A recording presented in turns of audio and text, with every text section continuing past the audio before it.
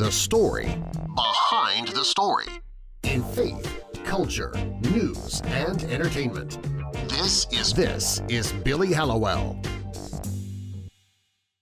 Welcome to the Billy Hallowell Podcast. I am excited today to dive into the book of James a little bit more. We have gone into James 1, James 2. Here we are with James 3. And the interesting thing about James chapter 3 is that the majority of the book actually talks about, or the chapter rather, taming the tongue, watching what we say to other people. And I know for me, this has been a struggle in my own life, and I know a lot of us struggle with it, especially when we might think quick on our feet and we may not actually think deeply about what we're saying before it comes out of our mouth. We just kind of say it. And that's kind of one of those qualities, that some people are just really reserved and quiet, or they maybe are very vocal. And when you're very vocal, it's very easy to not tame your tongue. So let's talk about what that really means, taming the tongue. Now, we see in James 3, verses 3 through 5, some really important elements. I'm going to read it. It's a little paragraph here, but listen, it's very important. When we put bits into the mouths of horses to make them obey us, we can turn the whole animal, or take ships as an example. Although they are so large and driven by strong winds, they are steered by a very small rudder, wherever the pilot wants to go.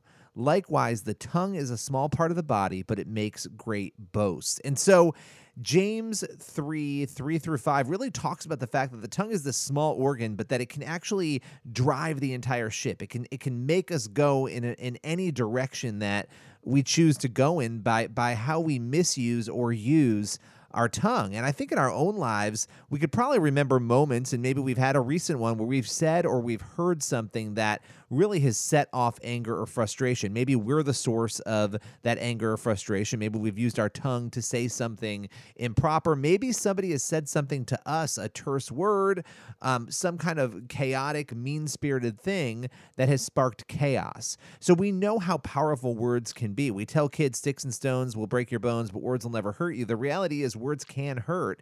And again, the tongue is a small rudder, but it can speak life or inflict pain. And that is really a central piece of James 3.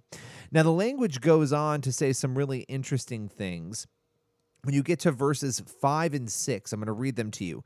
Consider what a great forest is set on fire by a small spark. The tongue also is a fire, a world of evil among the parts of the body. It corrupts the whole body, sets the whole course of one's life on fire, and is itself set on fire by hell.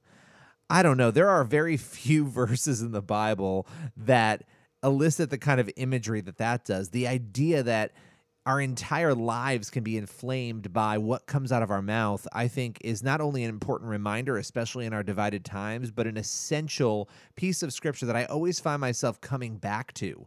Because what we say, what we text, what we write, how we communicate, whether it's with our tongue or the message we're putting out, is so incredibly important to giving a lens into the people we are, to also giving a lens into the hearts that we have. It can set, again, our entire world on fire. So when we consider the evil we can inflict on others and ourselves when we speak with hatred or anger, it really can be a convicting process.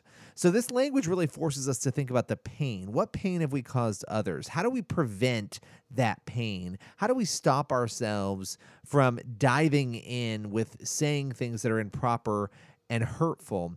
And so you can go through the whole entire chapter, James 3, and I would encourage you to do this. But we're called also to really avoid restless evil. And we're told that our tongue is full of deadly poison. Those are other pieces that we've got to consider in this.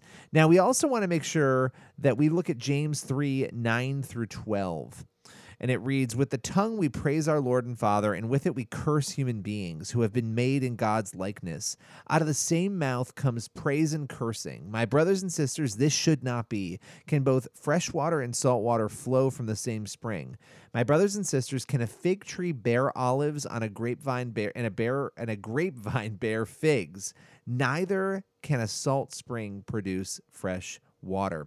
So you can read all of James chapter 3, specifically look at James 3, 1 through 12. You can head over to Biblica to check that out, or Bible Gateway.